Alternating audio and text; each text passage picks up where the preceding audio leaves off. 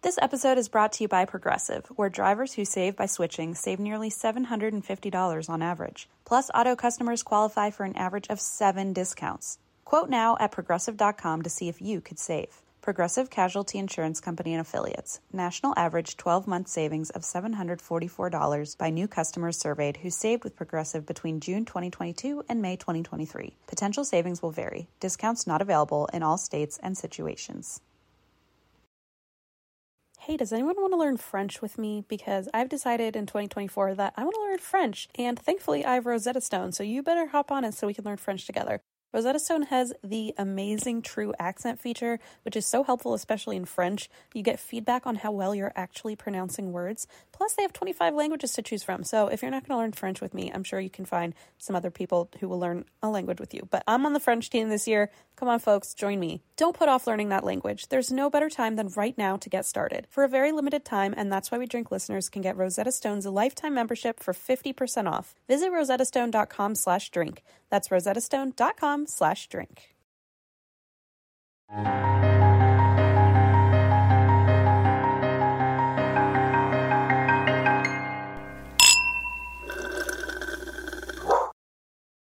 Hi.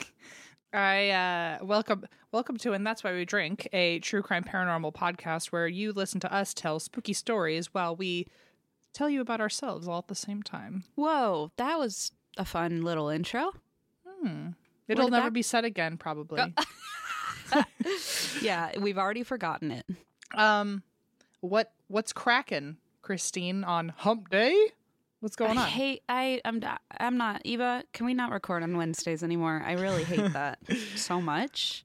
You're not answering the question is what's interesting. Yeah, about because that. I hate the question. So, what are you doing on this fine Wednesday, gentle lady? That's better. I'm in my new little setup here. I'm trying to get things more, I don't know, seamless and good looking in this studio of mine. So I have my little corner here with my little Geo shrine and my little let me turn him on. My little crow with his little light bulb. Love a good crow. Yeah, it's hard to see though on camera because I kind of so she's still cute. Yeah, I love her. And then I got our books up, or my books, and then our book up there. So you can see a little promo, if I slant the screen. And then I got my little ghost pillow from Society 6. Love Isn't Society he cute? 6. Yeah. There he is. I actually had to stop going on that website because I knew I would... It's hard. I can't stop buying things. I go on about really love it. I go on about once a year, and then I'm like done. I'm like, I can't do this anymore. Also, I have this, which my beautiful mother-in-law sent me these. I was like, oh, look at these cute pillows, and then I look closer. She made them. They have little UFO abductions on the pillow, and so I have that here. If you go first, I'll be taking that from your home. Which is the highest compliment of something in someone's home. I would like to say it more often to people, but I don't know a lot of people where I can just blurt that out. Just say that. Yeah, I feel like my mother-in-law will be like, oh, I made her that. And you'll be like, sorry, I called dibs. I'll be like, well, she's not here anymore, so you made them for me, unfortunately. Sorry, by default. Anyway, how are you on this fine hump day? Thank you for, adjusting the language to something I would feel more comfortable with. I think you need to say it the right way, though. We're always progressive on this show. We try to be inclusive, but not that inclusive. So I refuse to say it the way that you did. That feels discriminatory in some way. I think it's maybe against Wednesdays, maybe against hump days. I can't stop it. What's cracking today? Well, I'm going to a soccer game today. I don't know how I feel about it. That's funny. I am being promised the souvenir shops. I was going to say, soccer games are fun. I mean, but I do more. I watch more sports than you, so I don't know how that translates to your enjoyment. Well, we have a friend, a mutual friend, you and I, that is coming into town, or is already in town, actually, and her and her husband, who is another friend of ours, they're obsessed with the LAFC soccer team, and I don't understand. But their excitement was wild enough to make me curious, and that's how I ended up here. So that's fun. You're just going to experience someone else's world for a day. Yeah, I like being in places where people are like so stoked their eyes are popping out of their head, and that's exactly what I'm going to witness today. So I am excited and hoping it is at least fun enough that I don't realize, I have several more hours here and I just have to like tough it out. So apprehensive is the mood currently, but hoping that it's going to be a good time. So worst case scenario, they got a food cart. I'm going to be okay. Yeah, I've been to an LAFC game. There's definitely plenty of food and snacks. And the thing about soccer games that I appreciate, because my brother and Blaze are going to a soccer game tonight as well. So oh my God. Are they in Los Angeles? Hang on. No, there are more soccer teams than I know. You don't know much about soccer, but there are more than just the one. But I understand that's a rookie mistake to assume there's only one. But no, they're going to one tonight as well. And the thing I do appreciate about soccer games is that the timer just goes. Like with a football game, every fucking 5 seconds they stop. And I love football games, but it's like, will it be 4 hours? Will it be 5? A soccer game is like, we're here for 90 minutes. We'll add a couple minutes, stoppage time, but then you're out of here. It's like a 2-hour ordeal max. I like the quickness of a basketball game. I feel like sometimes maybe they're not, I'm sure there's I don't really know much about how long a basketball game is. So they're 12-minute quarters. They do stop. So it does end up taking longer than 48 minutes for sure. It's still like a 2-hour experience minimum, but it does feel fast compared to like this soccer because you can watch the timer go down. It doesn't matter what's happening. You're like, I know how many minutes are left, and then you know what I mean. It's like very controlled in that way.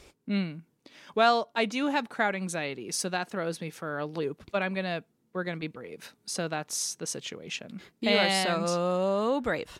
It's the only time I will be complimented on my bravery and not take it as an offense, because it is something I have to be brave about. So thank you for the acknowledgement. What else? What do you, next time I see you, we're going to be performing in Vegas. And then Vegas, by the time, baby! And by the time this comes out, we're going to be done with our tour.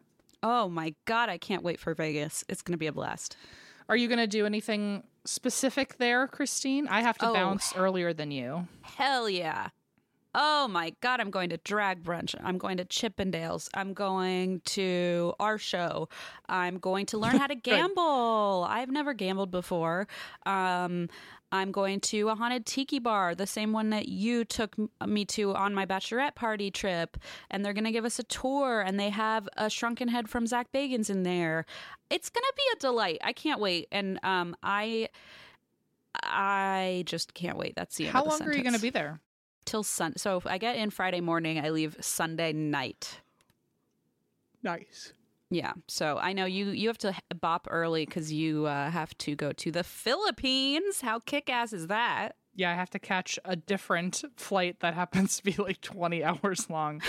So I'm spending the day downloading every single thing I can think of on my phone. So yeah, other than that, we're I'll only be in town for, I think it feels like less than 24 hours. So, wow. I know it's going to be a quick one. I wish I could like enjoy it, because there's also the Marvel Museum, which I always love going to, and things like that. So, yeah, I feel like I'm making up for some Vegas trips that either never came to fruition because of COVID, or I don't know. It's our first time performing there, so I'm trying to, make the most of it. I'm dragging my brother with me, which will be fun. But what was I going to ask you? Oh, can I make a plug real quick? I know I don't try to usually do this, but I'd like to make a quick plug. So I don't know if all of you or any of you listen to my other podcast, Beach Too Sandy, Water Too Wet, where we read 1-star reviews in a dramatic fashion. But we are going on tour this summer, and we're trying to figure out how to sell tickets. So if anyone's interested, we're going to 8 different cities after the And That's Why I Drink tour has stopped. So if you missed one of our shows, you can come see me read 1-star reviews of your local, hot spots in the area. Christine, live. I don't know how you do it. I feel like such a piece of garbage next to you sometimes, in the best way. In the best way as in like feel complimented by that, because I have one podcast, no other responsibilities in my life. And you have a baby and a whole other podcast, and you did this whole tour, and now you're going to go back on tour. Listen, it's and then we're probably going to go back on tour. I mean, we are going to go back on tour eventually, but I don't know how close it's going to be to your shows. It's sheer idiocy, some might say. Do you just like being like a tinge overwhelmed at all moments, because that seems to be your vibe. You do it amazingly. But I think I just don't have good boundaries, and so it's unhealthy. Okay. Oh, absolutely unhealthy. I'm really excited for the Beach to Sandy tour, because it's like just little pockets of 2 at a time, and that's nice. A lot of them are driving distance, and Blaze and Leona can come, so I'll feel less bad about leaving them behind. So it'll be a fun, because we haven't performed outside of Ohio and Chicago yet, so it'll be like a fun experimental summer tour to see how it goes. But yeah, I'm just I thought you did it on purpose, like you like the go of it all. No, I like to be at home and do nothing and do a puzzle. I've been trying to do a puzzle, and it's like so hard to do a puzzle when you have a baby and you're trying to like do a tour and you have to record. I would think a puzzle is something you can't even, like, you're not allowed to do secretly with a baby who's like... No, I don't tell many people I'm doing it, because I feel like, oh, they're going to be like, don't you have shit to do? And I'm like, yes. Well, my thought was like, I feel like the second I have a baby, it's kind of that like trope, which can be very untrue, of like, oh, you lose a lot of freedoms. But I feel like I would definitely lose the freedom to have like a puzzle with literally 1,000 tiny swallowable pieces available out on a table. Do you have to like hide it and like put it somewhere? No, I just do it in my office. I mean, there's plenty of a wires different in room. Here. Yeah. Makes fucking sense. In my mind. Not in her nursery on the floor. You don't just dump the puzzle pieces into her mouth? Actually, she does like to play with them, but, I keep an eye on her to make sure she doesn't eat them. Fair enough. I feel like between 3 animals and a baby, like, you're definitely not going to have all the pieces by the time you finish that puzzle. Yeah, I was about to say Juniper's the biggest threat to my puzzles. So, honestly, what's the picture of? Oh, it's The Shining. It's the 2 twin girls in The Shining. Delicious.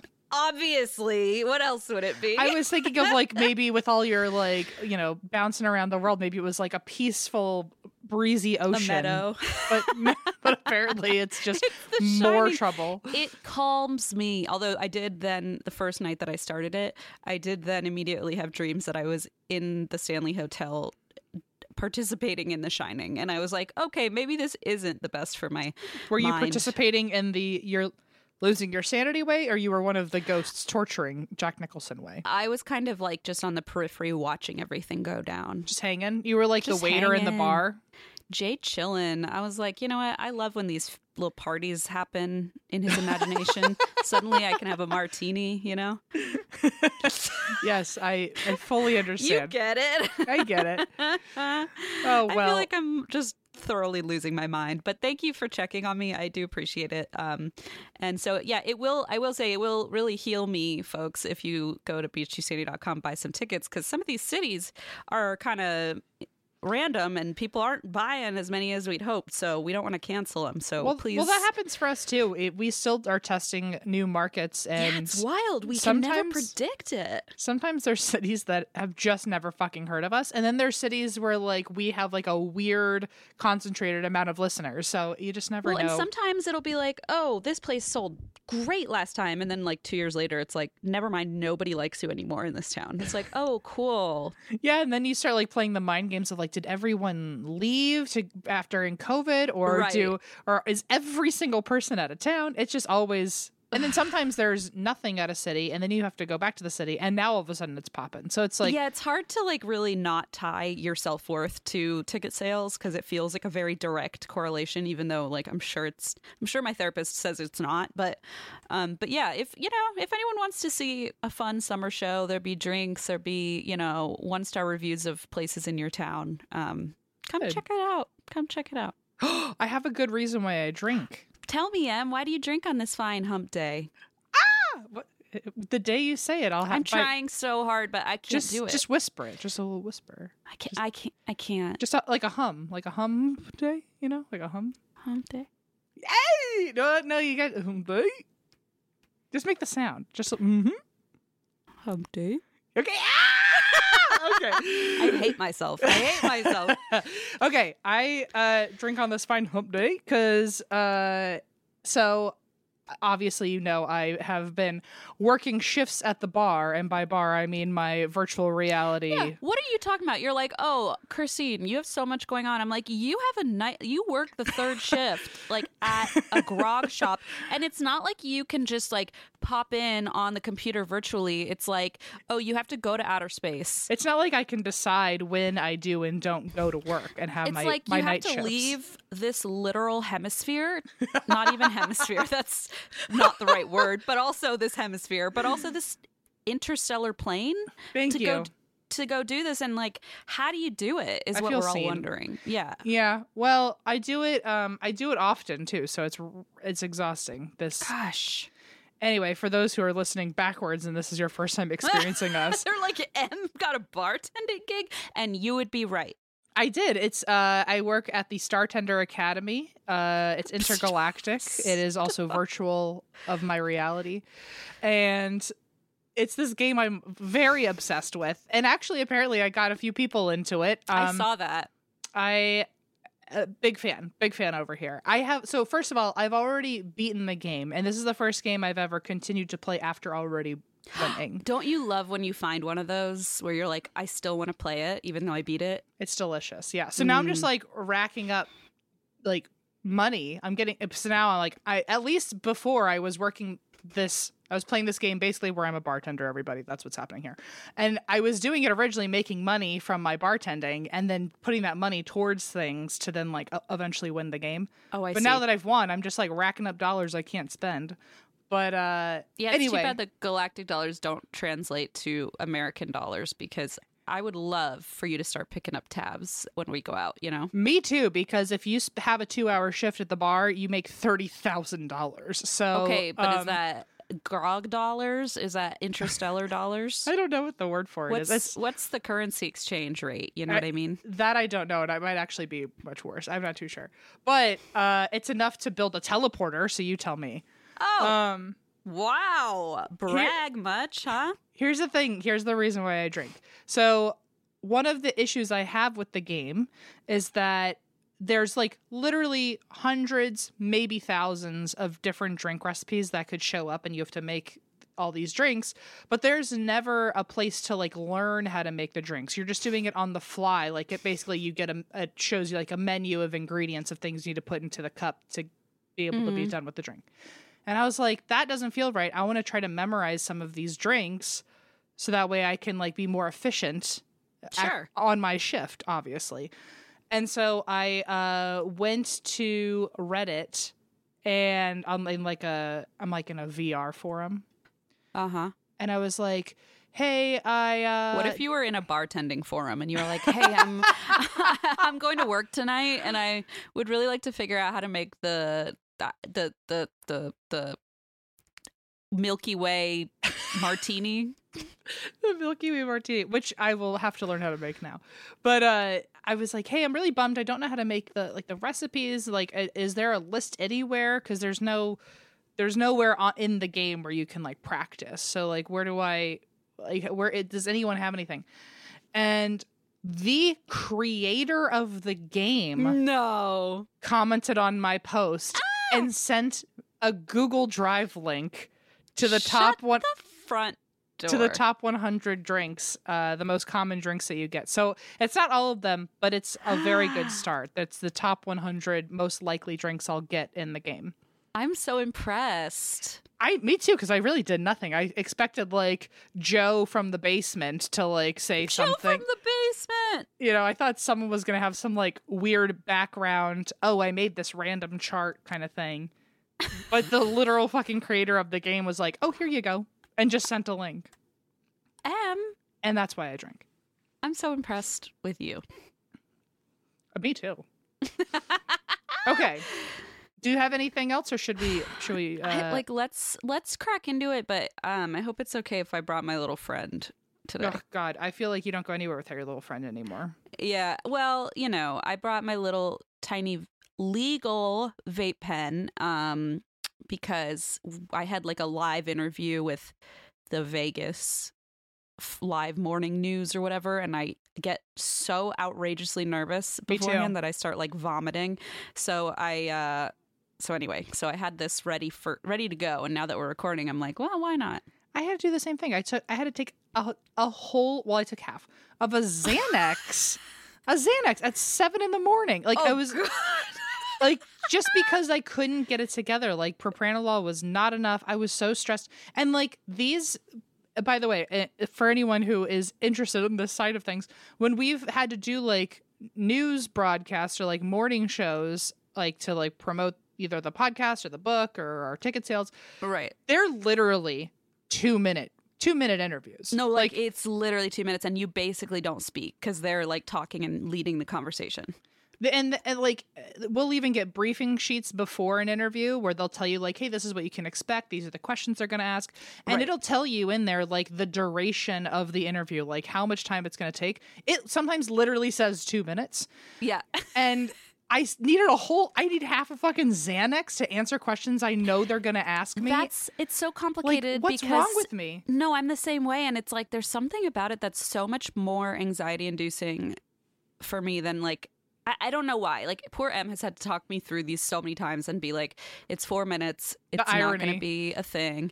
And then I've had to do that where I like take some anxiety medication and then it's over. And then I'm like, well, now I'm all blah because I took one 10 minutes ago. Yesterday I had my 2-minute interview and I was like, well, now I'm just riding Xanax for the day, I guess. like that was not worth it. Like, but then also there was no way I was going to get through it without taking it. So I'm just like, oh man, I feel it's why. And the questions are like, how did you meet? What is the podcast about? Like they're literally, it's not fucking calculus. They said, what's your favorite drink? And I said, box wine. And they were like, there you have it, folks. And you needed anti-anxiety medication for exactly. that. So I didn't do anti-anxiety medication. I'm trying to like limit the amount of that I use, right? So I brought my little friend, and he does it work exactly the same? No, certainly not. But I'm testing out, different methods, because obviously, in a past life, as in a few years ago, I probably would have been drinking, but now I'm a parent. I can't just I can, but I can barely do a puzzle, so I can't really be drinking at 1 p.m. unless like there's somebody around to, So I'm trying to just find ways to cope with life. And I know a lot of people will say, why don't you just cope with life? And I say to that, life's too short to cope with life. Like, let me just bring my little vape friend, Maybe I need a little vape friend. I think you do. It's way legal where you are. Here I have to like fucking buy it on the internet from some technical hemp produced THC 8. It's listen. Oh yeah. Give it a try. Also, can I say one thing? Well, we've been saying one thing for like 22 minutes now. So yeah. Okay, I have a reason I drink, or that you drink. What? Oh, okay. Because I felt like being a little snoopy, and so I immediately found your Reddit account. So, based on what you just told me. So, just in case you want to, I haven't looked at anything because it's none of my business. I don't think I've posted. I've posted like 2 things on the Duggar Reddit, and that's it. Okay, I'm not reading anything because it's really, it feels invasive, but I am scrolling through to see what that you did post in Bringing Up Bates. So I don't know if you ever need if there's anything you want to just, because on mine I know people will find it, so I like hid my post activity or whatever so that people can't see what I've commented and posted. But I just feel like you should know that because I started searching Star Tender and all that. I found it. Oh no, you're good. I just checked my profile now. I've had an account for 3 years, and I've posted 3 times. Interesting. Is that what it says for you? No, but I mean, 1, 2, 3. I'm not reading them. 4, 5. I don't care. 6, 7, 8, 9. I mean 9. I don't know what they say, so I'm just giving you a heads up now before the episode airs, just in case you want to privatize it. Otherwise, it makes no difference to me. There's one which, if you're going to watch anything, it was the first time I think I had posted, and it says Duggar. It was in Duggar, the Duggar Snark, and there's a clip that I had to post because I watched it of Jim Bob literally drank vomit. He literally drank his children's vomit. So I posted and I said, remember when Jim Bob drank vomit? And then the tag is Vomit Hazard. And it got 166 upvotes and 109 comments. Good for you.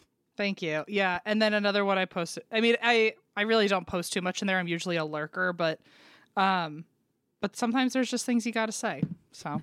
Okay. I'm reading the Bates one. It's so funny because I did the Duggars last episode as the, when this comes out, which was like 2 days ago for us, and you posted a whole thing about the room layouts, which is so funny because you said that on the episode. You're like, a lot of times I think about the room layouts when I'm going to sleep. Yeah, and it's like such like a secret knowledge because they did like a tour at some point, and then someone asked about the rooms, and I was like, this is my moment. I have literally, it's probably the longest post I've ever written, and it was all this information on like, because they were like, how do they fit that many kids in? And I was like, I have the answer. I know. You were like, finally. Anyway, I just was so excited because I found the Startenders recipe list, and I'm like, this is such a cool thing that you got a response from. And now, of course, I'm opening the Google Drive and looking at. I'm sorry, I know you know these so well right now, but like some of these are fucking great. Let's see, the battery acid, of course. The Cosmopolitan. There's one called a screaming organism. The wormhole. I mean, these are there's the wormhole, the black hole, the white hole. They're all holes.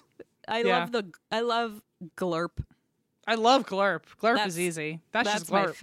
I just want to have a glurp. Anyway, I'm so sorry. I know that was another giant derail, but I felt like you should know that if I can find it, some of our sneaky listeners can find it. That's fine. I appreciate the warning. By now, you've probably heard about Burrow, a new kind of furniture company known for timeless designs, durable materials, and details that make life in your space easier. Last year, they brought their expertise outside with the launch of their outdoor line, which I love, and now they're adding more must-have pieces to the collection. For example, Dunes offers seating, dining, and lounger options, while Scout is a new folding chair upholstered in a chic woven fabric. And I think I'm going to get 2 of those for the balcony. Blaze and I love to sit out there in the evenings after Leona goes to bed. And I love the idea of having a good-looking, but also extremely useful and comfy place to sit outside. Made of durable materials made for all seasons, weather-resistant teak, stainless alloy, and quick-dry stain-resistant cushions with easy assembly and disassembly, this is the perfect thing for your outdoor space. They also just launched a new standing desk, Copilot, with adjustable height, a durable scratch-resistant body with built-in storage to make working at home easier than ever. I'm in the market for a new desk, so this is definitely going to be my next bookmark. And of course, there's Burrow's legacy seating collections like the Nomad and Range, now available in new colors. And Em and I, that's like the only piece of furniture I think we actually share is our Burrow sofa in the podcast department. Love that thing. And that's why We Drink listeners can get 15% off their first order at burrow.com/drink. That's Burrow, BURROW.com/drink for 15% off. Burrow.com/drink.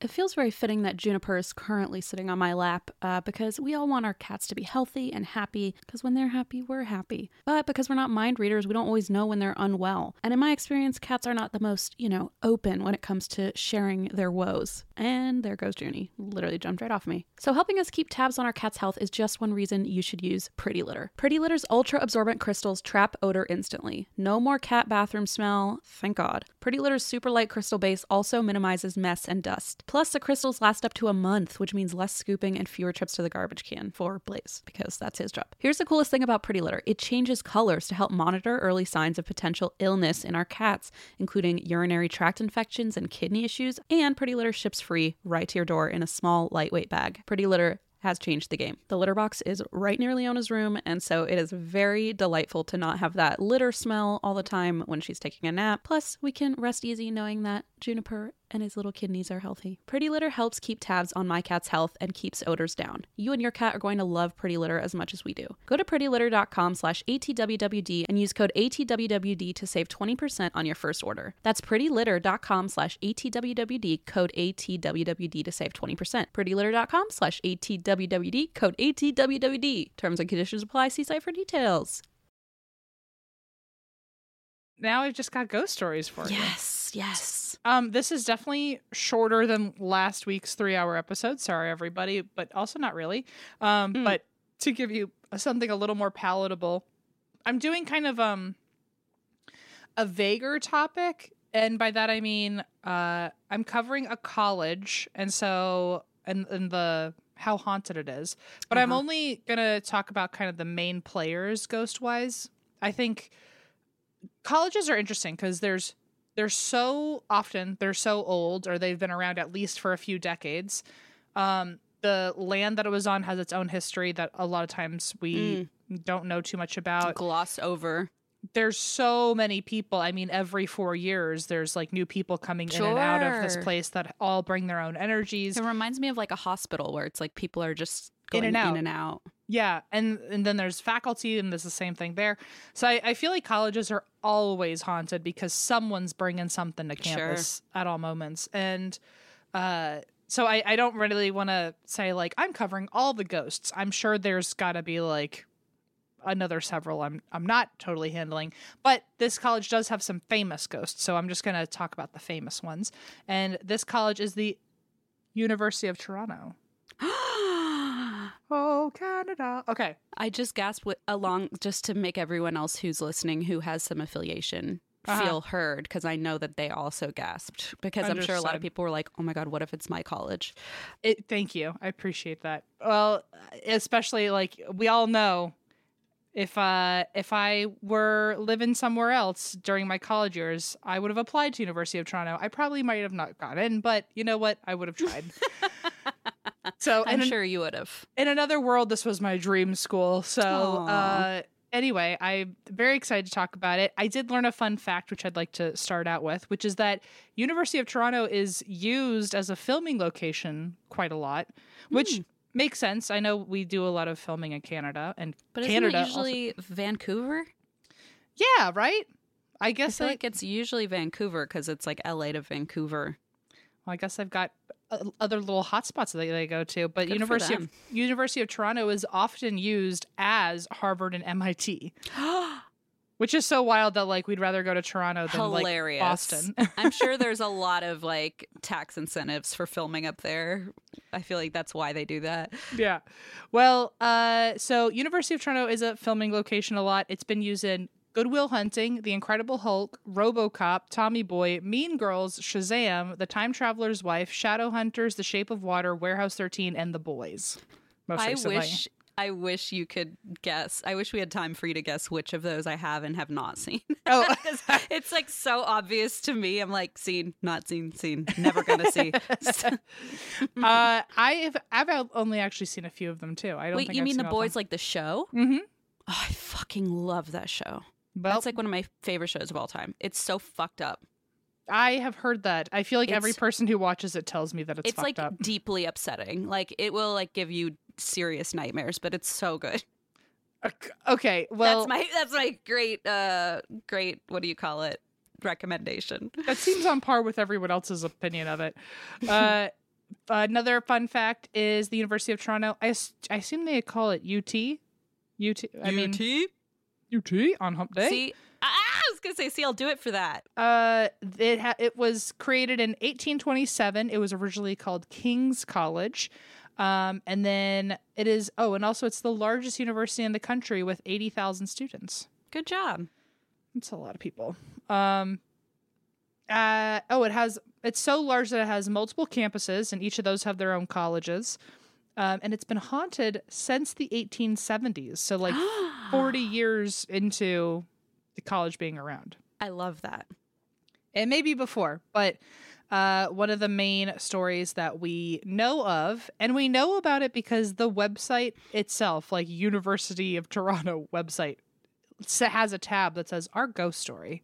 You're kidding. They luckily lean into it instead of deny anything. But I love that.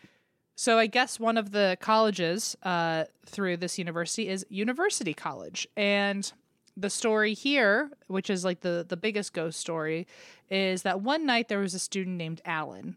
And Alan was walking home, and he was trying to get to his dorm when he spotted a man crouching on the steps. Oh. Crouching is never safe feeling. Crouching in the dark, especially. Mm-hmm. Mm-hmm. And late at night, you know? Yep. The man was tall and burly, and the man told Alan in a Russian accent, by the way, that his name was Ivan Reznikov. If he said it without a Russian accent, I'd be more concerned. I'd be like, I don't believe you. And then I he'd don't be like, believe you at all. he'd be like, my name is Ivan Reznikov. And Yeah, I'd be there, like, I'd be oh, like, okay. Yeah. Good one, Ivan. So Alan, I guess, took pity on him and said, hey, it's really cold. Do you want to come to my dorm? Which, like, I don't know, maybe in the 1870s, like... Okay, fair. It was not as widely known that you could get murdered at any moment. They didn't have those blue lights that you could press on campus. Yeah, they weren't, he really It was like a gas lantern and you had to, like, figure out how to turn it on. Maybe taking strangers into your home was just so normal. It's just and normal. Makes total sense for Alan. So he invited him over, and Ivan followed him. And once inside of Alan's dorm room, Ivan tells him, by the way, I'm dead. BT dubs, real quick, need you to know, I was killed 30 years ago. Oh, okay. He tells Ivan, back in 1856, he was one of the builders on campus for the first buildings of the school. And he was a stonemason. And while he was working on the construction, he became best friends with another stonemason there named Paul Diablos, which interesting last name. Whoa, Diablos. creepy. Even the website refers to Ivan as a huge man with fingers bigger than his carver's mallet. Wow. And a violent temper. Oh, that's not good combo. Yeah. And Paul was not that. Well, eventually Ivan suspects that something is going on with Paul. He's like, we're best friends, but something's up. And he's wondering if Paul is sleeping with his wife. Fiance, but, her name's Susie. And Ivan was like, you, Susie, and Paul are getting a little too close. And so that was already a rift in their friendship. But I think the more silly rift of them all, another thing that got under Ivan's skin, was that Paul, who was one of all the stonemasons working on this construction, he was like the best at gargoyle work, and he used Ivan's face as inspiration for one of the gargoyles. Oh my god. Which, I feel like that's such a compliment. I do too. I would be fucking thrilled. If I knew how to carve gargoyle out of stone and I didn't make a Christine gargoyle, I'd hope you'd be mad at me. I would never fucking forgive you. Well, Ivan was the opposite and was clearly insecure because he really took it to heart and got unfortunate. All up in his panties about it. And so that plus him getting kind of suspicious of Paul and Susie, he was like, this guy is getting under my skin. Yeah. So suspicious of everything, Ivan follows Paul out of work and realizes that he was right. And Paul and Susie are planning to run off together. Well, I mean, Susie scratched out the word Susie Diablos and thought that has a much nicer ring to it. With a little gargoyle face next to it and a heart. How cute. Well, so Ivan grabs an axe. Oh, shit. He chases Paul throughout campus into the university's construction yard where they've been building. Oh, no. Paul ran into one of the buildings that was unfinished, and Ivan is running after him, swinging an axe through the building. And Ivan eventually hits a door, but he pulls it out of the door, and he keeps on running after Paul. Now that is fucking shining. Right? And allegedly, the axe mark is still there.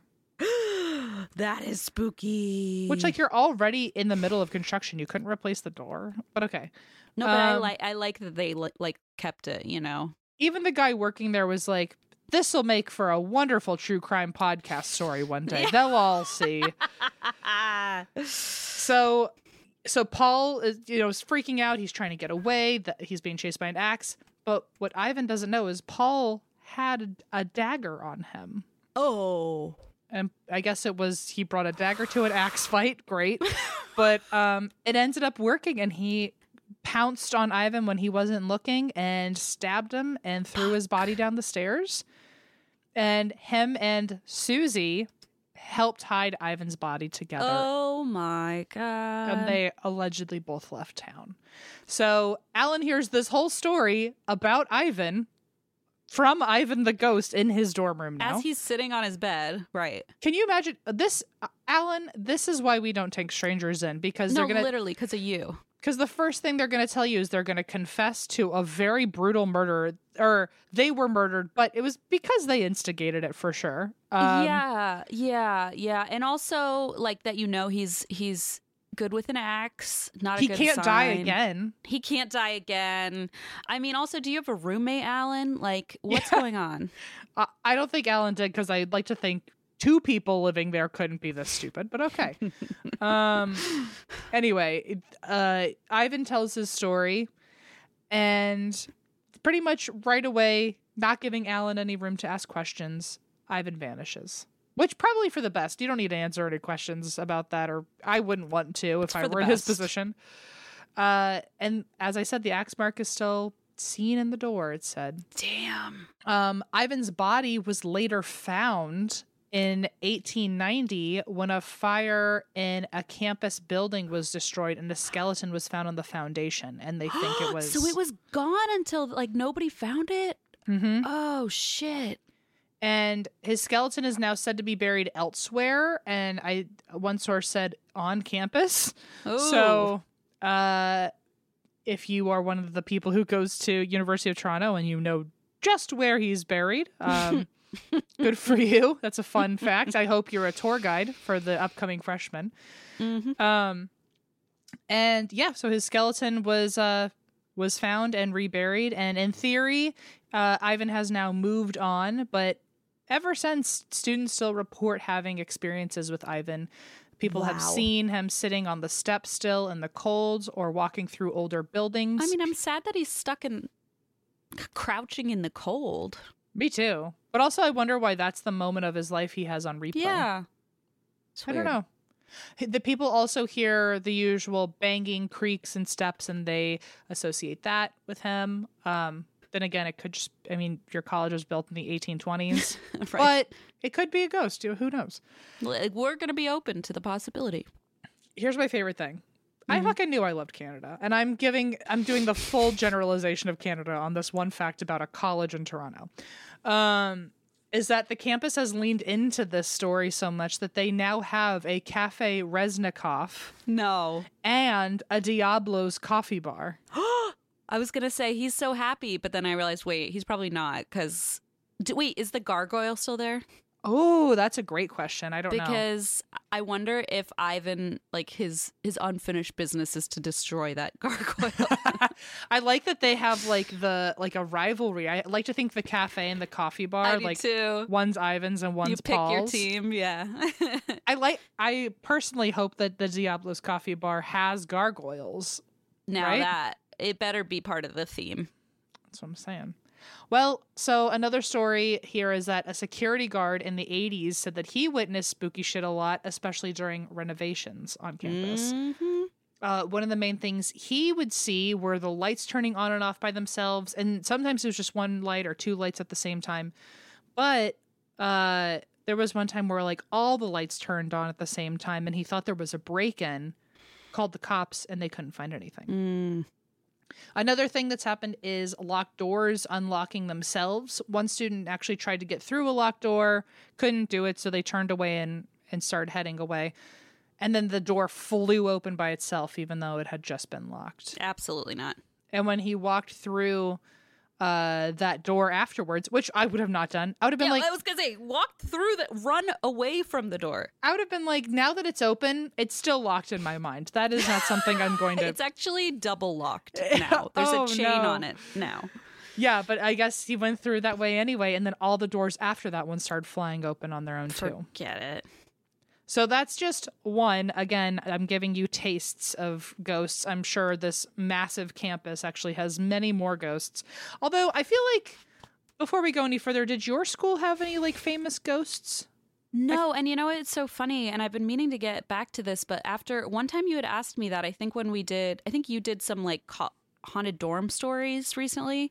Remember? Didn't you do an episode on I did. I don't remember where it was, though. I think it was, let me see. I think it was a couple different places, but I just remember saying on that episode, like, oh no, there were no ghosts that I knew of. I never heard any ghost stories. And then a friend of mine that I haven't talked to in years who lived on my floor messaged me and was like, oh my God, if I knew you were also into ghosts, like you and I would have been friends. Oh, no way. We just like didn't know, because I lived with Allison, who was certainly not into ghosts, right? Still isn't, by the way. And then our other roommate, who's now a doctor and very analytical, definitely did not, but so yeah, I feel like maybe there were and I just didn't know about it. But Teresa, shout out, I got to get back to you. I know you messaged me and I never got back to you.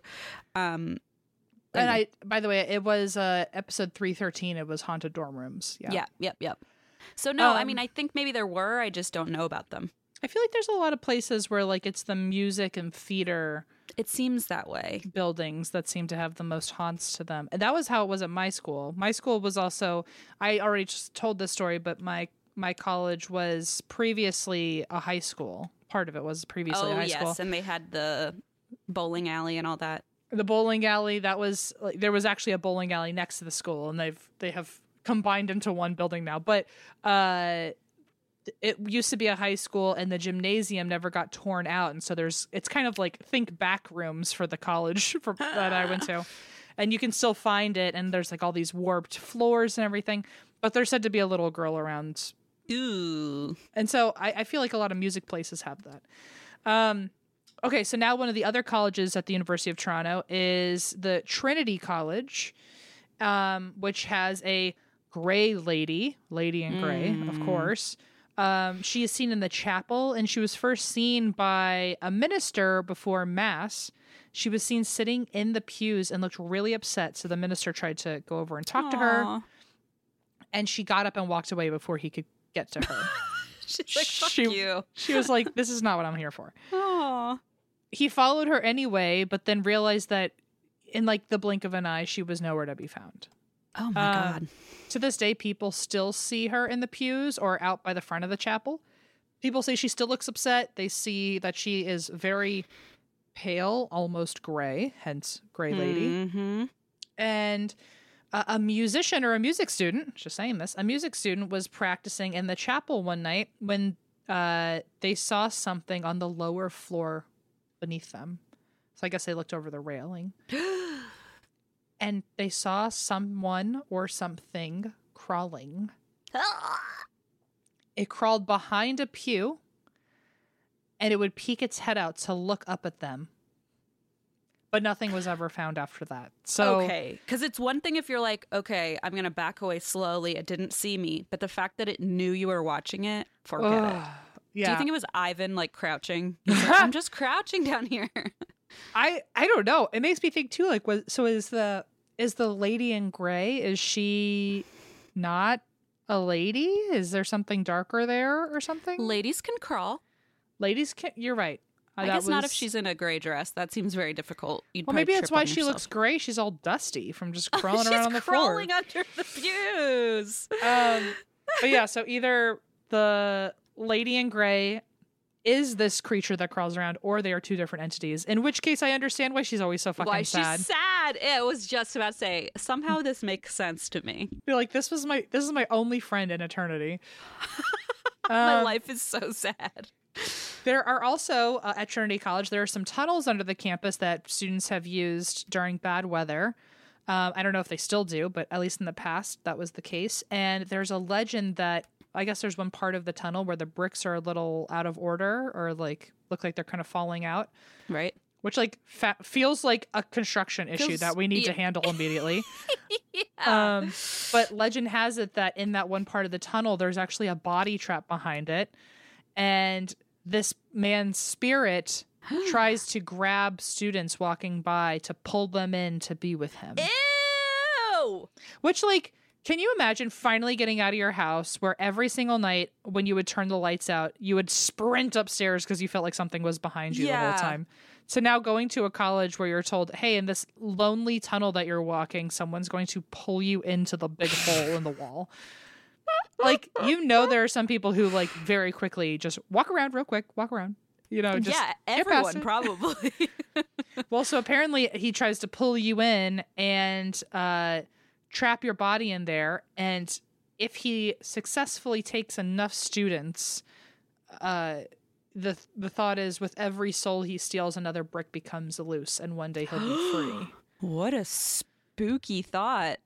I love that, like, I feel like half the ghost stories on campuses could either be true or they could have just been written by like an English major who like just like had some sort of like dark assignment they needed to write out. And yes, that was and they're just staring at the wall and they're like, well, there's a brick missing. I guess I could write about that. Yeah, yeah. It's almost like it makes things harder to believe where I'm like, oh, it's literally there's just thousands of creative minds in one space. Exactly. Well, so there's also the spirit of the college's founder, who apparently shows up on campus around the anniversary of his death, which is November 1st. And day after Halloween. Funny you say that, because he's still seen wearing his old-fashioned robes and hat, and he walks around campus, and people often claim to see him on Halloween because it's the eve of his anniversary. I see. And because the veil is already so thin, it makes sense that they would see him just as he's crossing over. Right, and the 1st is the Day of the Dead, so which is when the veil is said to be the thinnest. Yeah. People also report another professor who died haunting campus, and he is known to knock on doors and throw them open even when they're locked. So maybe he was the guy from earlier. His name was Professor Linden, and so because he's known to blow doors open, students call him Windy Lindy. Okay, I love that. And they also say that they really like his ghost, and he's got a good attitude. So I really like Windy Lindy. Let's get it, Lindy. I love that. If I were to go to the university's campus and do a little ghost hunting, I'd hope Windy Lindy made an appearance. Me too. That's a ghost we'd be more comfortable seeing. Yeah, exactly. There's also another area of the campus is the Royal Conservatory of Music, which I could never get into, to be clear. Yeah, the word royal, I'm already not accepted. The word conservatory? Forget it. So they have a little Victorian ghost in a top hat, of course. Oh, dear. Creepy. Apparently they're seen and heard running down the stairs as if they're in a rush.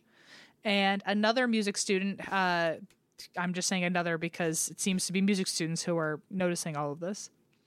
Also because I think a lot of music students stay late in practice rooms where it's like... Oh, that's true. You're there off hours. Yeah. And I know a lot of students are in their, their buildings off hours, but I feel like there's something extra creepy about music students or even maybe theater students because the practice rooms are always soundproof. Like it's just you in the middle of the night in an empty building and it's silent. Or you can just hear like one person like practicing down the hall. It's very spooky. Just one like high-pitched soprano opera singer. Like just. But imagine if they're like a I don't know the other ones. Bass. What are the other? There's a really deep one. Oh, bass. Yeah, bass. Or if there's someone playing the harp. Oh, spooky. Oh, that's wild. Yeah, it could get really crazy. I feel like also no one ever took advantage of the fact that like, hey, it's an empty building of musical instruments. We should just like have a jam sesh, you know? I feel like maybe they did, but you and I were not in the conservatory. We were not invited, yeah. I don't think they just leave the instruments out. I think every person takes their instrument home with them. Maybe. So I had some classes in the music building obviously first not couple the years. Pianos. Well, they had like rooms with like instruments like around, so I don't know if that was like I don't know. Accessible. Yeah, maybe other people have already like signed off on them that like it's there, so you shouldn't touch it. But I was always like, man, this like if I wanted to just our college had a really like weirdly liberal honor code where like it was just expected that nothing ever got stolen ever. You could must be nice. And I mean like there were many times I actually like in hindsight I'm realizing like one how lucky I am, but also like probably it has to say something for the college that like everyone was on board with this honor code thing. But like there were times where I would just leave my laptop for hours in a building I was not at and just like wide open. Yeah. And just no one would take it ever. It was just understood that you didn't. That is insane to me. In hindsight, I'm like, why was I so reckless? But also thinking about it then, I felt like so safe to do it. It was like never. Wow. It was very odd. But so maybe that's the case with some music places where you just don't touch people's music. Anyway, I feel like music places are always super spooky. I just feel like it's too quiet. It's like already set the scene for something eerie. Yes, I agree. Shopping for humans is hard, but shopping for your dog is easy thanks to Bark. Every month, they deliver toys and treats just for your pup because they deserve to be spoiled. At Bark, they send your dog a whole new collection of toys and treats made just for them every single month. Whether it's their fun plush toys from BarkBox or their ultra tough toys from Super Chewer, they give your dog exactly what they want. And for a limited time, they'll double your first box for free. To get your free upgrade, go to barkbox.com/drink. That's right, you can sign up now at barkbox.com/drink for this exclusive offer. This ad is now over. Let's go back to petting our dogs. Daylight saving time is starting up again. It may feel like there are more hours in the day, but if you're hiring, it doesn't necessarily help you find qualified candidates any sooner.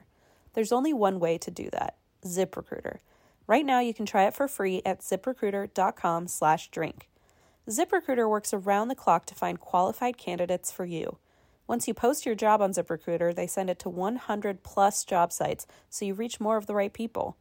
ZipRecruiter's smart technology also quickly scans thousands of resumes to identify people whose skills and experience match your job. Spring forward with a new hiring partner, ZipRecruiter, and find top talent sooner. See why 4 out of 5 employers who post on ZipRecruiter get a quality candidate within the first day. Just go to this exclusive web address to try ZipRecruiter for free. ZipRecruiter.com/drink. Once again, that's ZipRecruiter.com/drink. ZipRecruiter, the smartest way to hire. So at the Royal Conservatory of Music, there was one music student who was there in a practice room alone at night, and he heard footsteps coming towards his room. So I guess this practice room was not particularly soundproof, but okay. But heard footsteps walking towards him, and then he saw a man look through the window in a top hat.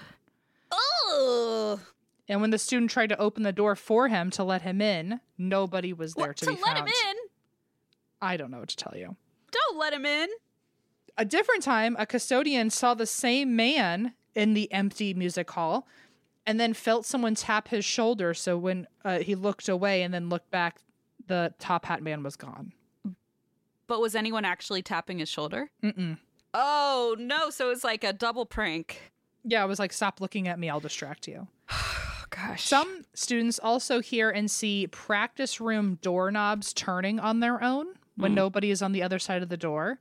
And they've even seen doors shaking violently, like someone is trying to shove their way in, even though the door is unlocked. So it's like So it's like purely to scare you, or they just don't know how doors work. I wish it were the second one. I know.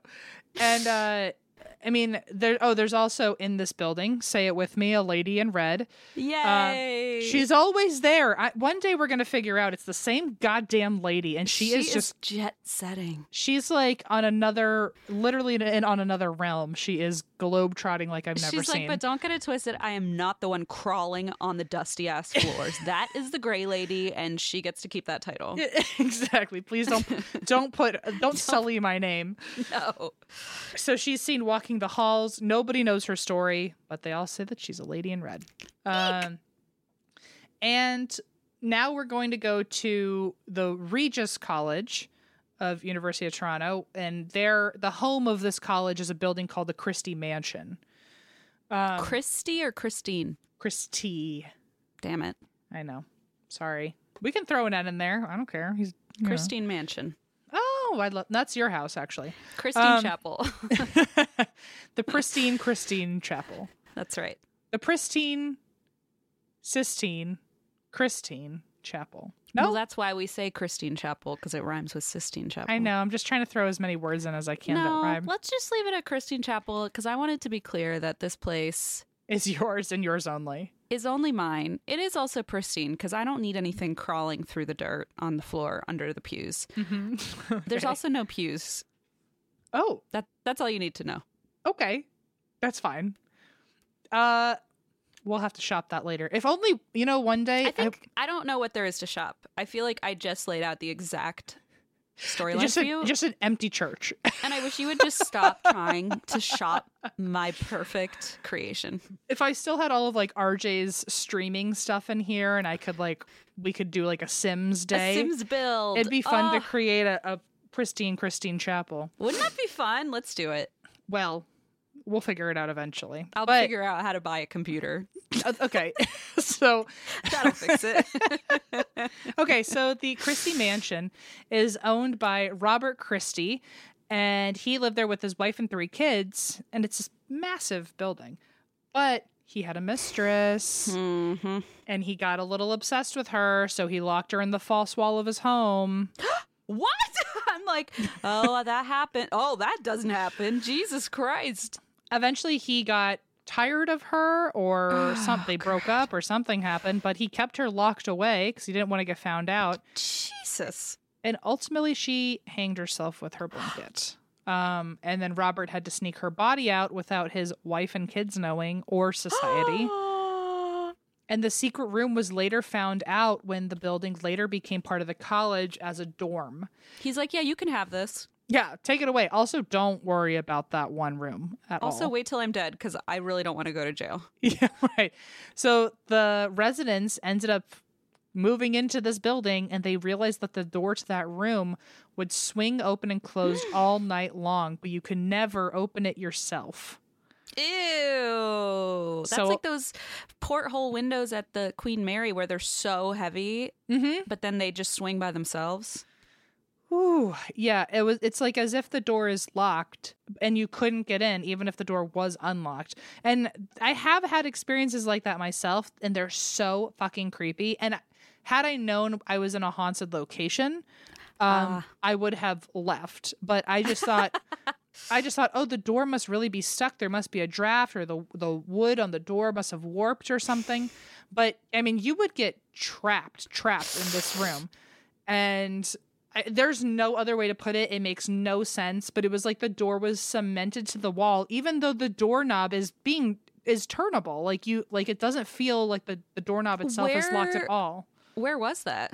That you had that? It's called the Homestead. It's like yeah, you've talked about that on the show, I think. Yeah, there was one room that was one of the creepier nights. The entire time I was there, really weird stuff was happening. I think that was an early episode with Deirdre. You guys told that story. She was there when that happened. But I mean, anytime one of us went to the bathroom, because it was the bathroom door, anytime one of us went to the bathroom, we had to like buddy system, and like someone had to like stand next to the door, because anytime the door got closed, there was no getting out. There was multiple people. We were trying to throw our bodies into the door to get it open.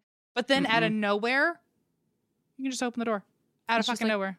Oh, what's your problem? Yeah, it was like, I felt so gaslighty. It I was feels like, it's mocking you. Yeah. I was like, what the fuck is going on? And so either it was the easiest door in the world to open, or you might as well have been running into a brick wall.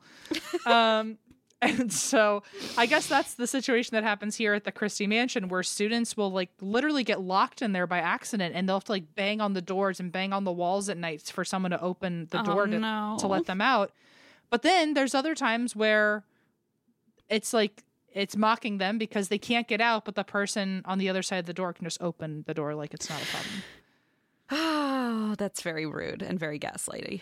Yeah. There's also, I like this one. This is the Massey College. There's a very happy ghost there named Robert Davies, who was the first master of the college, and he would host Christmas parties every year, which he called Gaudy Night. Ah, I like it. And I would love to attend a Gaudy Night, and if the vibe is like we're dressing camp, like very like Dolly Parton, I would lose my fucking mind. That sounds amazing. I'm calling it a naughty Gaudy Night, you know what I'm saying? Ah! Oh my gosh. Okay. Then hang on, maybe we should do that for Christmas. We'll have a naughty Gaudy. This I'm willing to shop. You leave my Sistine Chapel out of it, I will host it if you want. I will offer the Sistine Chapel as the home of the party, but well, I always told you that my old boss, anytime she ate a snack and she felt guilty about it, you know what she'd always say? Yes. What would she always say? She would say, "I'm being so naughty." Yeah. She would. I would come into I would come into work and she'd have like a bacon, egg, and cheese, and she'd be like, "Don't tell anyone. I'm being naughty today." So naughty today. You and I still say that, like together and separately. Like I still say that to people, and I'm like, "That's based on M's former coworker that I never met." It was my boss too, and so every time I saw her, she'd be like, "What do you?" She was food obsessed. I loved her, and she's like, "What are you eating this weekend? Are you gonna get so naughty?" What are you eating this weekend? Sometimes you just gotta be naughty. Anyway, you gotta. At our naughty Gaudy party, that's gonna be the tagline. We're being so naughty tonight. So naughty. Time to be naughty. Well, so and it just means we're eating a lot of good food. That's all it means. Does it? Okay, so at Massey College, the main ghost there was Robert Davies, and when he lived there, or when he was part of Massey College, he would host Gaudy night for Christmas. Okay. While he was there, this guy would be right in our wheelhouse, Christine. He would make up ghost stories to entertain the guests, and he even published a book about the ghost stories he told at Gaudy night called High Spirits. High Spirits. I love that. I love this guy. He also told his coworkers, "Hey, one day when I die, I'm going to actively try to become a ghost on campus." Come on. And now in Massey College, where he used to have Gaudy night, objects move and disappear by themselves. Figures show up in the hall. People hear footsteps and banging, and a male figure shows up in people's graduation pictures. Fuck yes. He's being so naughty. He is. And I have never felt more like in tune with a ghost ever. Ever. I love him. So that's Robert Davies. If I'm going to be haunted by anyone, I want it to be him. And then there's the Wahlberg building. These are just some quick ones, but in the Wahlberg building, engineering students have had a spirit show up and help them with their projects when they are. That's nice. It sounds real fucking nice, especially engineering. You need all the help you can get. Like, can you imagine they're trying to help, but they like press the wrong thing and the whole thing crumbles to the ground, and you're like, I swear it was a ghost. Yeah. Also, like, what if it's just like, what if that ghost wasn't an engineering student? Was a music major? Like, yeah. What do they know? Yeah. What if it's just like a random ghost that didn't even die on campus and was never enrolled there? It's just a random person who's like, you should do that, and then it doesn't work. The whole bridge collapses. Well, apparently this one actually will tell you if there's like broken wires or something on your engineering projects. Apparently there was one team that was working on a lab project with circuits, and this ghost came up and told them what was wrong with the project. And when they fixed it, it worked, and there was no one there to thank afterwards. Oh, man. There's also the McLaughlin Planetarium, which I hope I said that right. Looks like McLaughlin to me. There's a ghost of a little girl named Celeste, and she's been haunting the building ever since the 60s, because when she was a little kid, she was said to just love the planetarium shows and just likes to still watch. And with a name like Celeste? I know. I wonder if like other kids though just kind of came up with that. I was gonna say, I wonder if that was made afterward because it's a planetarium. I know. It's fitting. I hope it's her real name. That's so written Me in too. the stars. I like. I see what you did there. Sadly, the planetarium is said to be demolished soon, and people are worried for Celeste. But I hope she's gonna be okay. I hope so. There's also the McDonald Mowat House, MOWAT, Mowat. Okay. And allegedly Canada's first prime minister haunts this place because his name is Sir John Macdonald, and he once lived there, and now it's part of University of Toronto, and people still see him rushing around like he's still working, which again, we've talked about it before, but can you imagine still working in eternity? Like you just haven't earned absolutely not fucking relaxation. Absolutely not. And I don't buy it when people say he just loved his job. I'm like, nobody loves their job that much. I definitely love my job enough to watch you continue without me, but I'm done. I'm out. Yeah, but like, let me rest. Yes, like, please. Yeah, you can talk to me through a Ouija board or something when I'm gone, but other than that, I'm not coming back to keep hosting with you, you know? Hell no. So there's also the Soldiers Memorial Tower, which is a memorial on campus to Canadian World War I soldiers. And in the 1930s, there was a worker on the top of this tower who lost his footing and dropped to his death. Oh. This is crazy. People still see him repeating the fall. Oh, that's traumatizing. Even more traumatizing, he apparently looks alive and real, and so does the impact of his fall. No. Apparently, it looks and sounds very real, and then his body vanishes. Oh, no. Which, like, can you imagine the trauma of, like, thinking you just saw all of that, and now there's no one to confirm it? That's crazy. Oh, my God. And then you don't get validated at all? Oof. Other than that, I'll say there's apparently, I don't know if there's like University of Toronto ghost tours, but there's apparently a ghost walking map. Oh, I didn't find this I found this as like it was written down, but I didn't see the actual map itself. I'd like to find one of those.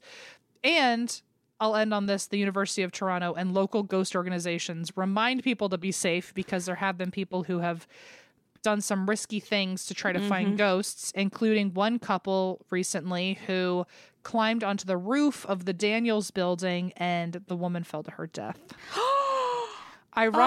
Ironically, they were going up there and investigating or exploring because in that building in 2001 there was an unsolved murder, and they were, I guess, true crime fans. Shit. So they were looking around and didn't find anything, but she ended up dying herself. So that's horrible. Great way to end this. That is the ghosts of University of Toronto. Wow. Now you know how I feel trying to end on a I don't know how you do it. a messy one. I just ripped it off like a Band-Aid. So. That's what you got to do. Wow, Em, what a story. What a story. Thank you. And I know there are several more, and I'm sure. I'm sure if there are students there who listen to this, I hope I did some justice. I'm sure there's big chunks that I missed, but those are the leading ones according to Google. That's the nature of doing a limited time crunch show, where we don't have, 3 hours like we did. Yeah, we do sometimes have 3 hours. But this leaves room for people to send in their stories for a listeners episode, maybe. Yeah, that's great. That's if you have some more dorm stories. Okay, I have a tale for you. This is the story of the Porco family. Porco family. Yes. Now, it's a weird name, I know. And it's spelled Porco. Okay. So it doesn't look nearly as weird as it sounds, in my opinion. Mm-hmm. It just has a ring to it because the dad of the family, his name is Peter Porco, which sounds like a cartoon character to me. Totally, and he's a pig. It's Porky Pig, Peter Porco. Like, it's hard to not equate those in my mind. Yeah. So I just wanted to get that out of the way so Thank that you. We can get to the story, but I wanted everyone to know I also had that thought. So the shows that initially alerted me to this case were, it was initially an episode on 48 Hours Mystery on CBS, and then I also found a Forensic Files episode about this. So I'm going to tell you about the Porco family. First off, just who is involved. There's Peter Porco, who is a 52-year-old lawyer for a prominent judge, and his wife, Joan Porco, who is a children's speech pathologist at a local school district. They lived in Bethlehem, New York, and had two grown sons who did not live with them. So they had Jonathan Porco, who's the eldest son. He was a 23-year-old naval officer stationed in South Carolina. And then he had one younger brother named Christopher Porco, a 21-year-old student at the University of Rochester, which was a couple hours away from his family's home. Cool. Okay. So late November of 2004, Peter, the lawyer, he did not arrive for work one morning. And his coworkers knew something was wrong pretty immediately because he had never missed work without letting them know. They're calling, nobody's answering, so they notify the police. Mm-hmm. When detectives arrive at the Porco's residence, they find right inside the front doorwell Peter Porco at the bottom of the stairs. He is drenched in blood. Ugh. And it appears he had died hours before after being attacked repeatedly with an axe. Oh my God. Wow, we both did axes. I had that same thought. And then I was like, oh, The Shining, too. I feel like this is a weirdly axe heavy episode, which I don't love. Jeez, if you walk by an axe later, just dodge it. This don't. episode is sponsored by Axe men's body spray. I'm just kidding. Just an axe, actually, who paid us to talk about him. Axe. Yeah, I meant axes in general. So they know that this was an axe that caused his death because the axe was still there. So they see a bloody axe at the scene.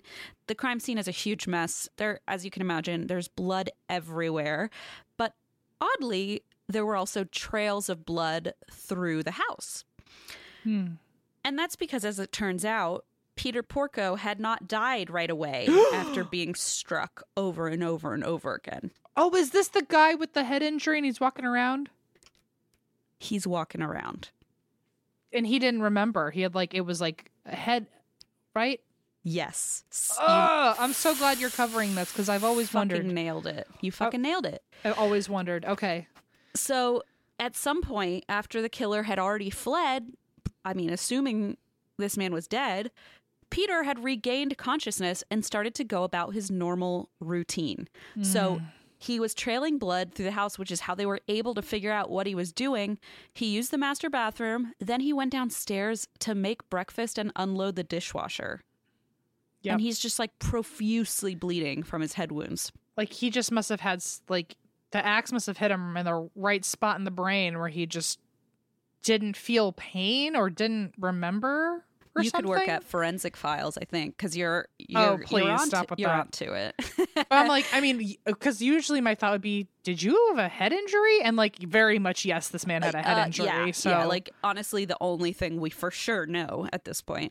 Oh my God. Okay. So there are two theories on this, and I want to say 48 Hours Mystery. I don't know if it was filmed and produced earlier than the Forensic Files, but there are some discrepancies that almost seem, to me anyway, as if Forensic Files, once their episode aired, they had gathered more information. Okay, that makes sense. So it's almost like there were some developments in the Forensic Files episode that were not in the other one. So I'm going to kind of waffle a little between them. But essentially what happened is, according to the 48 Hours Mystery, they believed he was in such profound shock that he had not processed what had happened. And there are cases of this. Either that, or as you suggested, the part of the brain that had remained intact and not injured was the part that's responsible for everyday mundane tasks, repetitive behaviors that you do over and over again. And according to Forensic Files, that was the reason that he was doing this. So it was, either his mental processing had been severely damaged or, he was just in total shock. Wow. At one point, he even walked outside to grab the newspaper. Yeah. Which, can you imagine being his neighbor and accidentally seeing that? What I thought, and I'm what are nobody happened to glance out, And for them to be able to know that means there was blood trailing his front yard and down the driveway and the mailbox. Correct. Boy. So they knew that, as you said, there was a trail of blood leading out the front fucking door. And according to Forensic Files, and this is where one of these kind of details is presented differently. So I don't know which one exactly it is, but according to Forensic Files, he had walked out to get the paper, but accidentally let the door lock behind him. Imagine with this head injury and you're locked out of your house. It looks like a jump scare attraction at a haunted Halloween thing of a bloody man trying to break into a house. 100%. And a trail of blood leading away. So what they think happened is he used the spare key under the potted plant to re-enter the house. He had enough wherewithal to know where the spare key was, after which he at some point collapsed at the base of the stairs and ultimately died of blood loss. Which is just it's all just a wild thought. But I will say the thing that differs is that the other documentary and some other sources believe perhaps the spare key was used by the killer to get into the house. They know the spare key was used. They don't know if it was the killer who used it or if it was Peter Porco after going to get the newspaper. But somebody used the spare key. So investigators ultimately determined when looking at this crime scene that someone had entered the Porco residence sometime after 2 a.m., disabled the alarm system, went into the garage, found an axe that belonged to the family, went upstairs to the master bedroom where Joan and Peter Porco were sleeping, and attacked with the axe, striking them in the face and head dozens of times. Wow. The killer then left the axe at the foot of the bed, headed outside, cut the house's phone lines, smashed the security system panel, and fled into the night. Wow. So now you think you would do those two things first?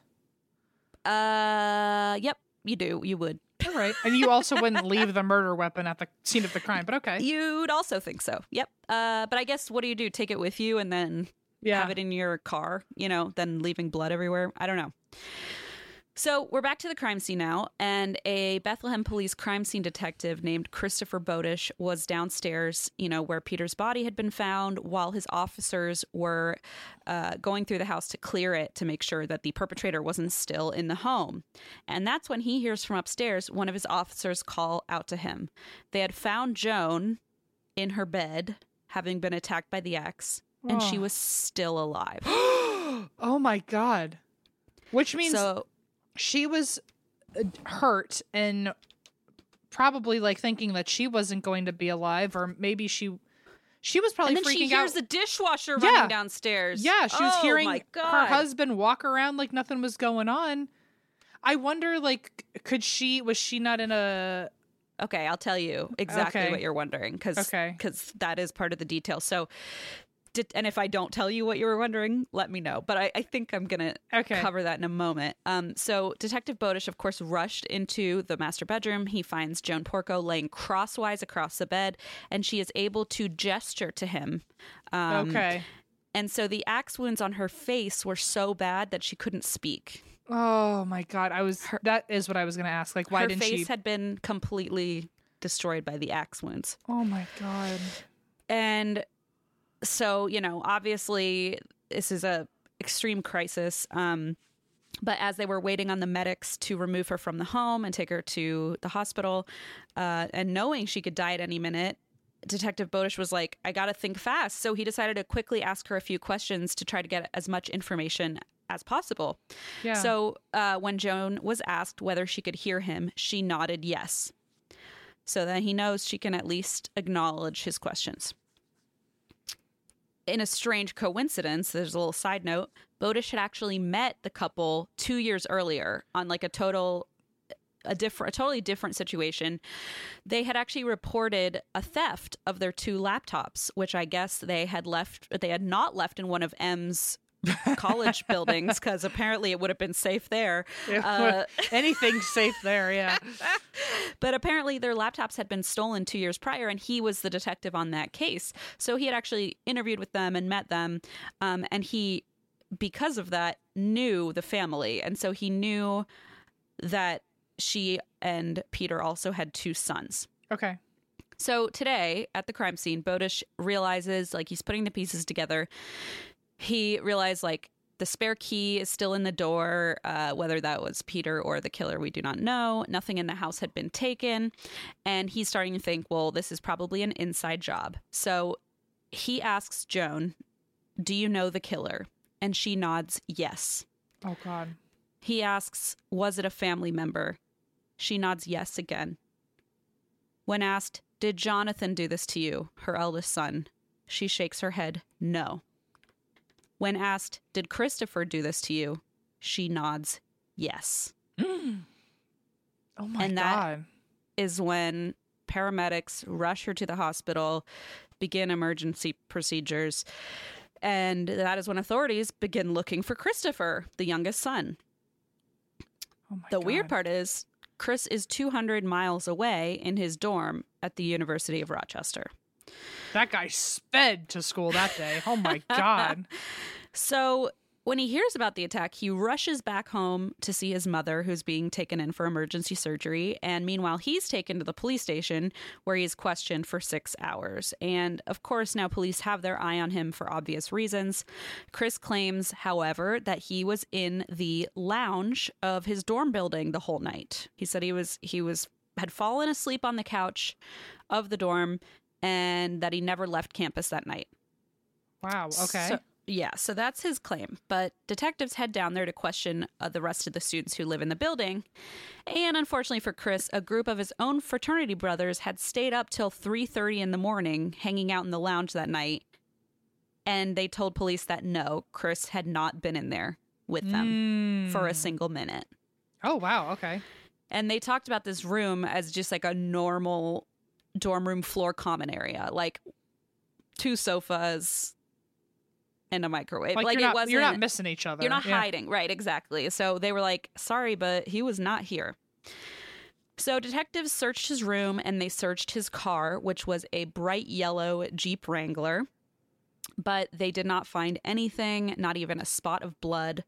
So they're a little conflicted because, they're convinced he had something to do with it, but they're sort of at a standstill, especially because they check his Easy Pass records and he had not gone through any tolls that night. Wow. Okay. And there were tolls on the way back to his family's house. But then they get a hold of the university's surveillance cameras, and what do they see but a bright yellow Jeep leaving the school parking lot at 10:30 p.m. At 10:36, that same yellow Jeep is spotted by another camera heading east. At 10:45, a New York toll collector says he remembers a bright yellow Jeep with big tires going through his lane. And at 1:51 a.m., another toll collector says she sees a yellow Jeep going through her toll lane in Albany, which is an exit only 9 miles away from the Porco house. So now their theory is, well, if this is Chris Porco's car, they believe that he drove from the university to his parents' house, but paid cash for the tolls. Sure. And hid his Easy Pass, which actually they verified because they found the Easy Pass hidden in the back seat underneath. Why? That's okay. Well, the seat. A bit of a smoking gun there, as far as I'm concerned. Apparently, that will prevent it from being picked up. Oh. By Easy Pass, signaling. As far as I know, as far as they said on the show. Couldn't you just take it out of your car if you wanted to so badly? That's what I was thinking, but okay, what do I know? What do I know? What do I know? I'm not an axe murderer, but... I'm sorry I laughed, but yeah, wow. Thank God. So another thing they're not sure about right away is this actually his car? And, it's a yellow Jeep. You'd think if you were an axe murderer, which I know you're not, thank you for clarifying, that you would maybe get like a Honda Civic or something. Like whatever the most basic car in the whole wide world is. I'm literally pretty sure that's a Honda Civic because I had one once and I remember people saying it's like the most broken into car because it's just like the most ubiquitous car. Oh. But anyway, so he had a yellow Jeep, but of course that doesn't necessarily prove that it was him.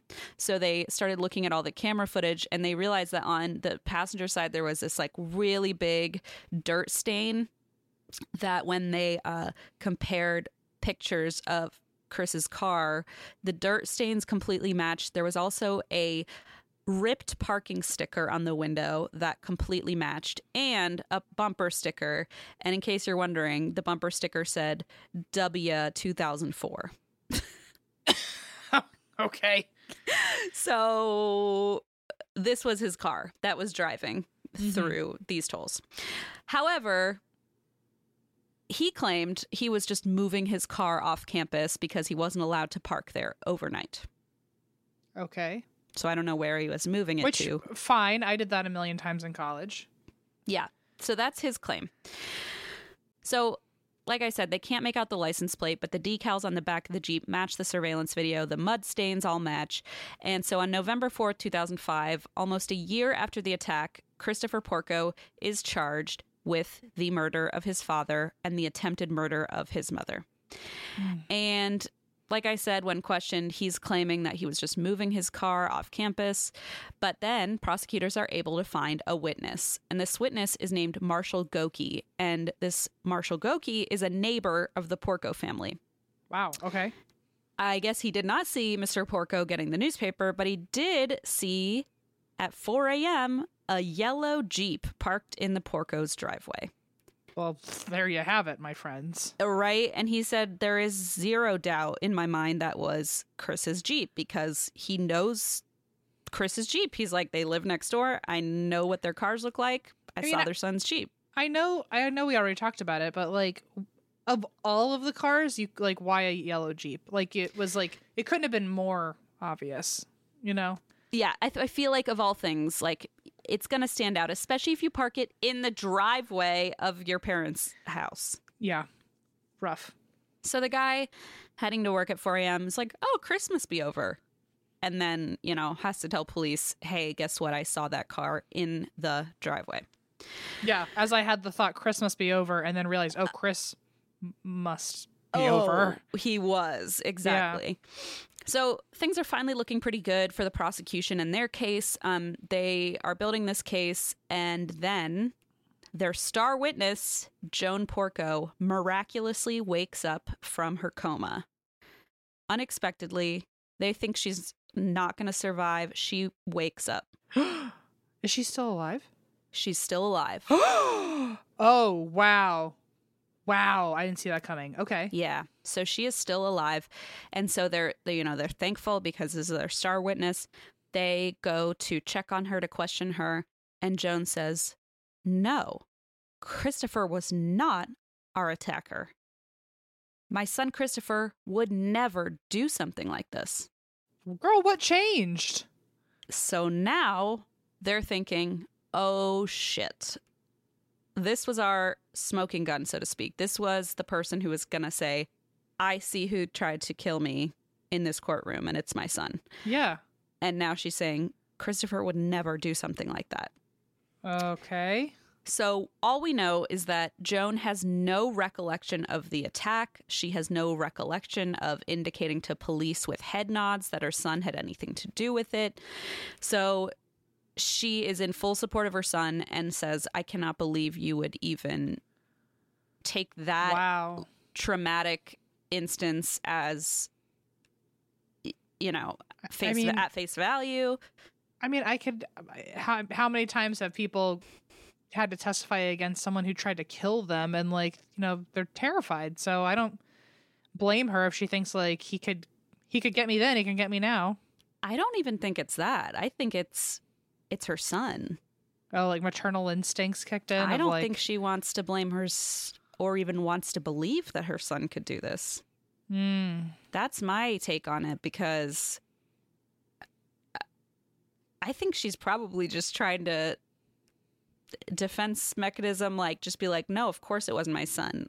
And totally block it out. I don't know. And obviously I'm no expert, but it was a very, very sudden turnaround that she said, absolutely not. He would never do this. It wasn't my son. I love him dearly, yada, yada. A mother's love is crazy. Like, it is so fucking powerful.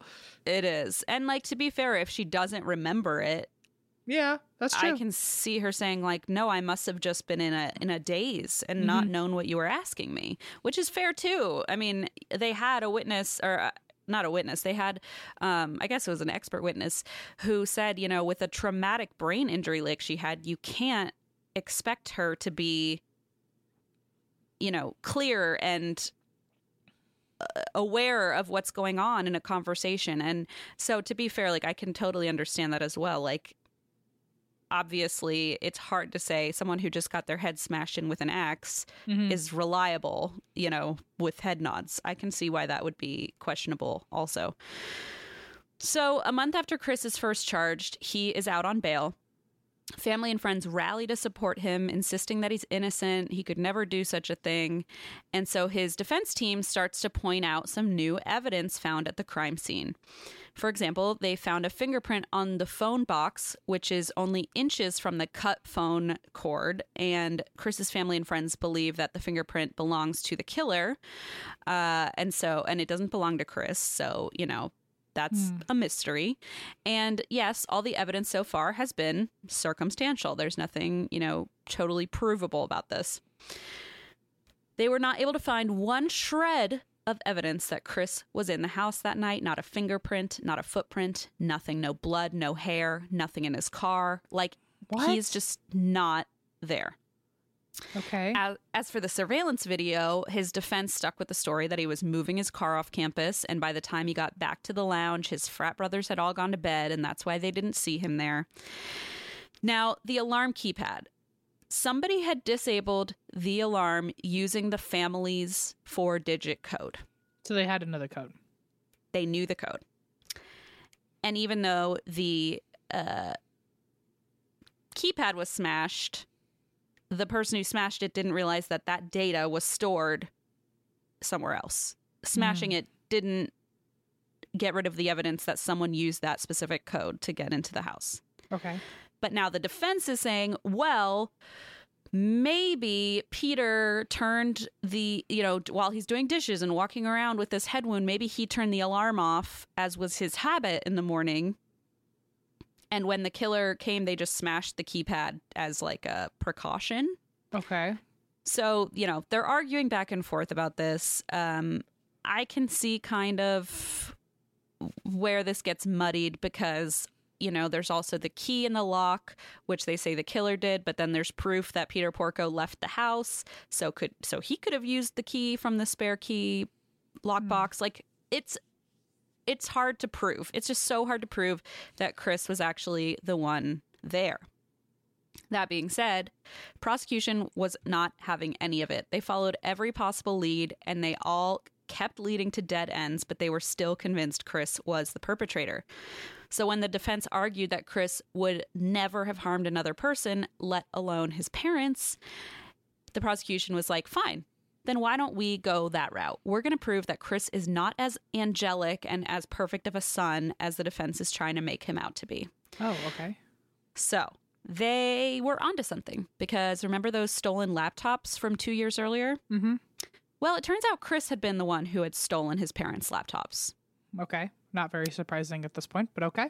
And he had staged it as a burglary and later attempted to sell them on eBay and had been caught. Furthermore, his own frat brothers testified that Chris had led them to believe he was like a totally different person. They said he was this rich kid who came from a wealthy family in Connecticut and his grandmother owned all this land. And they said it was not unusual for him to bankroll our parties, tell his friends that his family owned a lodge in Vermont, a house in Aruba. It was all made up. He made up this whole fake rich boy persona in front of his friends. And in reality, he was actually flunking out of school and he was deeply in debt. Oh, shit. Okay. Wow. So what's more is when they checked emails in the days leading up to the attack, Chris's dad, Peter, had found out that Chris had been forging his dad's signature. Oh, that's a rough one. That's a rough one. To obtain a car loan and a $31,000 loan to pay for school. And now this is how he had actually paid for his yellow Jeep, by forging his dad's signature. Man. Yeah. Whoa, okay. So Peter, his dad, sent him a series of angry emails, and some excerpts include asking what the hell he had done, accusing him of spinning out of control. Meanwhile, Joan, his mom, had written to him as well, telling him his dad was about to have a nervous breakdown over all this, and that if he didn't call her, she would drive down to Rochester herself to talk to him in person. And one of the emails specifically read, from his dad, read, "I may be disappointed in you, but your mother and I still love you and care about your future, Dad." Boy, So these are the emails they're finding just days before the murders. What's also chilling is that Peter had recently mentioned to a coworker, quote, "I think my son might be a sociopath." Who said this? Peter His said dad. to his coworker. Mm-hmm. That's not good. That's not a good sign. That is very unhelpful towards his case. Wow. 100%. Chris had also failed out of several classes earlier that year and then forged transcripts so he could be readmitted. Several emails between him and his mother showed how angry they were with him for failing out of school, for lying to them, for stealing from them. So essentially, prosecutors have all of this, and they present Chris as broke and desperate, saying the motive was his parents' money. Alive, the family was worth around $60,000, but dead, they were worth $1.1 million, their life insurance policy.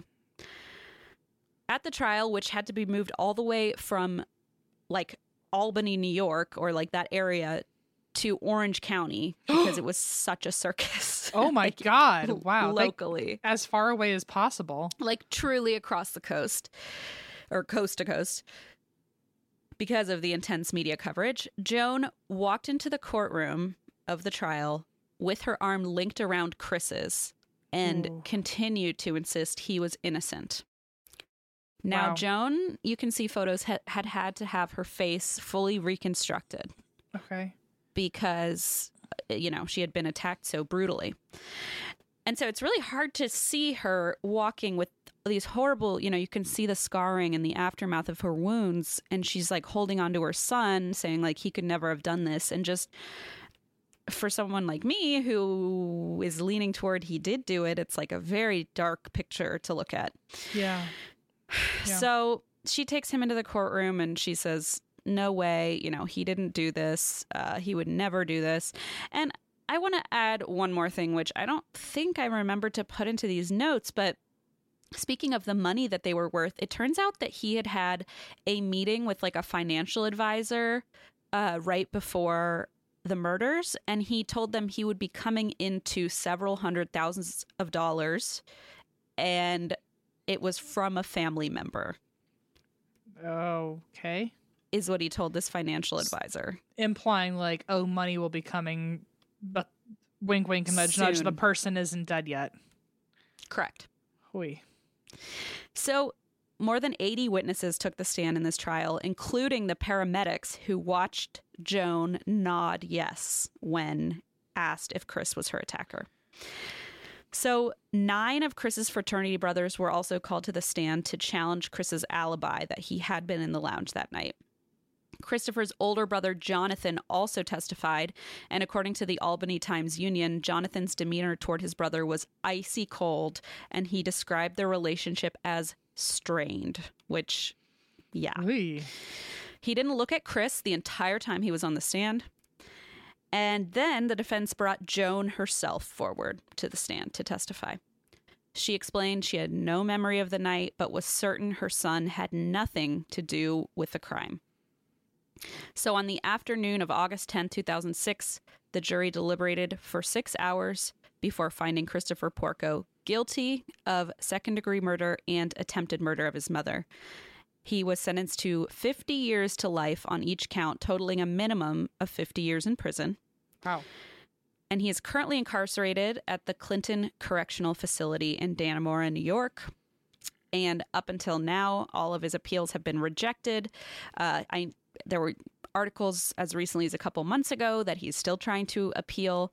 But so far, everything's been rejected. He will not be eligible for parole until December 2052. Wow. And to at least, being Joan, this is just, and the prosecution said this too, like being Joan, it's horrible because you at least wanted to believe that your son was still your son and hadn't harmed you and hadn't killed your partner. And now her son's going to jail. So it's like she's lost so many people at once. And we don't know if she really is in denial about him being the killer or not. So we don't know. She insists that she has no memory of any of that. Okay. But she had such a deep-seated guilt because she truly didn't believe that he had done it. And she had such a guilt that like maybe she had nodded and had like sentenced him to this, Right. prison sentence. But the jury actually has come out and they have insisted, to this day, they have insisted and still maintain that Joan's nod had absolutely nothing to do with their eventual decision. Okay. And so for what it's worth, if, I'm hoping that's at least some comfort to her that like that wasn't what the case was riding on for the jury. But then she still has to sit with the fact that like she will never know if maybe her son is willing and capable of doing that to her. Yeah. And, I just have to imagine, and like I don't know this, I have to imagine that if he did do it, she did somewhere in the back of her mind know it, that she's just had to tell herself a different story to get by. I don't know, but that, I can see that being the case. People have, convinced themselves of much more wild theories. But yeah, so what the jury said is they want Joan to know it was not her nod that sent her son to jail. It was Chris who got himself there. And that is the story of Christopher Porco and his family. I'm glad you covered it because I've heard that story forever of like a guy who had like a massive head injury and he was bleeding everywhere and didn't even notice he was bleeding everywhere and he was doing his house chores. It's scary. And it's so not random. It's so bizarre to like to hear a story of someone's going about their chores dripping in blood and they don't even notice. You're like, what is the story there? Like, how is that possible? Wow. Amazing in a bad way, but just of still, course. I am amazed. It's a shocking story. Wow. I'm glad you covered that one. I didn't know the ins and outs to it. And I never thought it was the kid, or I wouldn't have, growing up and hearing that story. I never thought that. Wow. And, it's Joan is shocking. Still alive. As far as I know, Joan is still alive. Okay. Wow. Good story, juicy story, interesting story, Christine. Oh, here, look, I just Googled her. As of this year, she defends her son still to this day. So, and maybe she's right. Maybe she's right. You know, I mean, listen, as a famous podcaster once said, "I'm no axe murderer. What do I know?" Exactly. And that person sounds probably like the smartest person you've ever met. So I'd listen to them. Honestly, I was going to say the same, but I'm glad you agree. Well, thank you, everybody, for tuning in this week.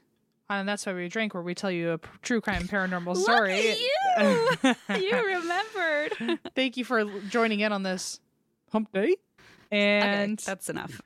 I guess, this is after the fact, but we'll see you in Vegas if you're coming. And other than that, you can see Christine and Zandy at Beach 2 Sandy, where they have their own 8 shows coming up. So go look at their website. Maybe M will be at one. Is that going to convince y'all to come? Maybe M will be there. I just won't say which one. Yeah, exactly. And other than that, I hope everyone has a good week. And I hope everyone has learned something from our paranormal and true crime stories, and maybe stay extra aware and be safe. And we'll see you next week. And if you're part of Patreon, you can go hang out with us for our after chat. Yeah, we'll see you there. And that's why we drink. Addiction plays hardball. He would hit me with these verbal attacks. I just said to him, I love you so much. You're such an amazing person. I can't take this ride anymore. It was the fact that Dad made that sentiment and broke down. And years later, he told me it had a huge impact on him. Sometimes doing what's right for your loved one is the hardest thing to do. Karen is that right thing. Visit caron.org/lost.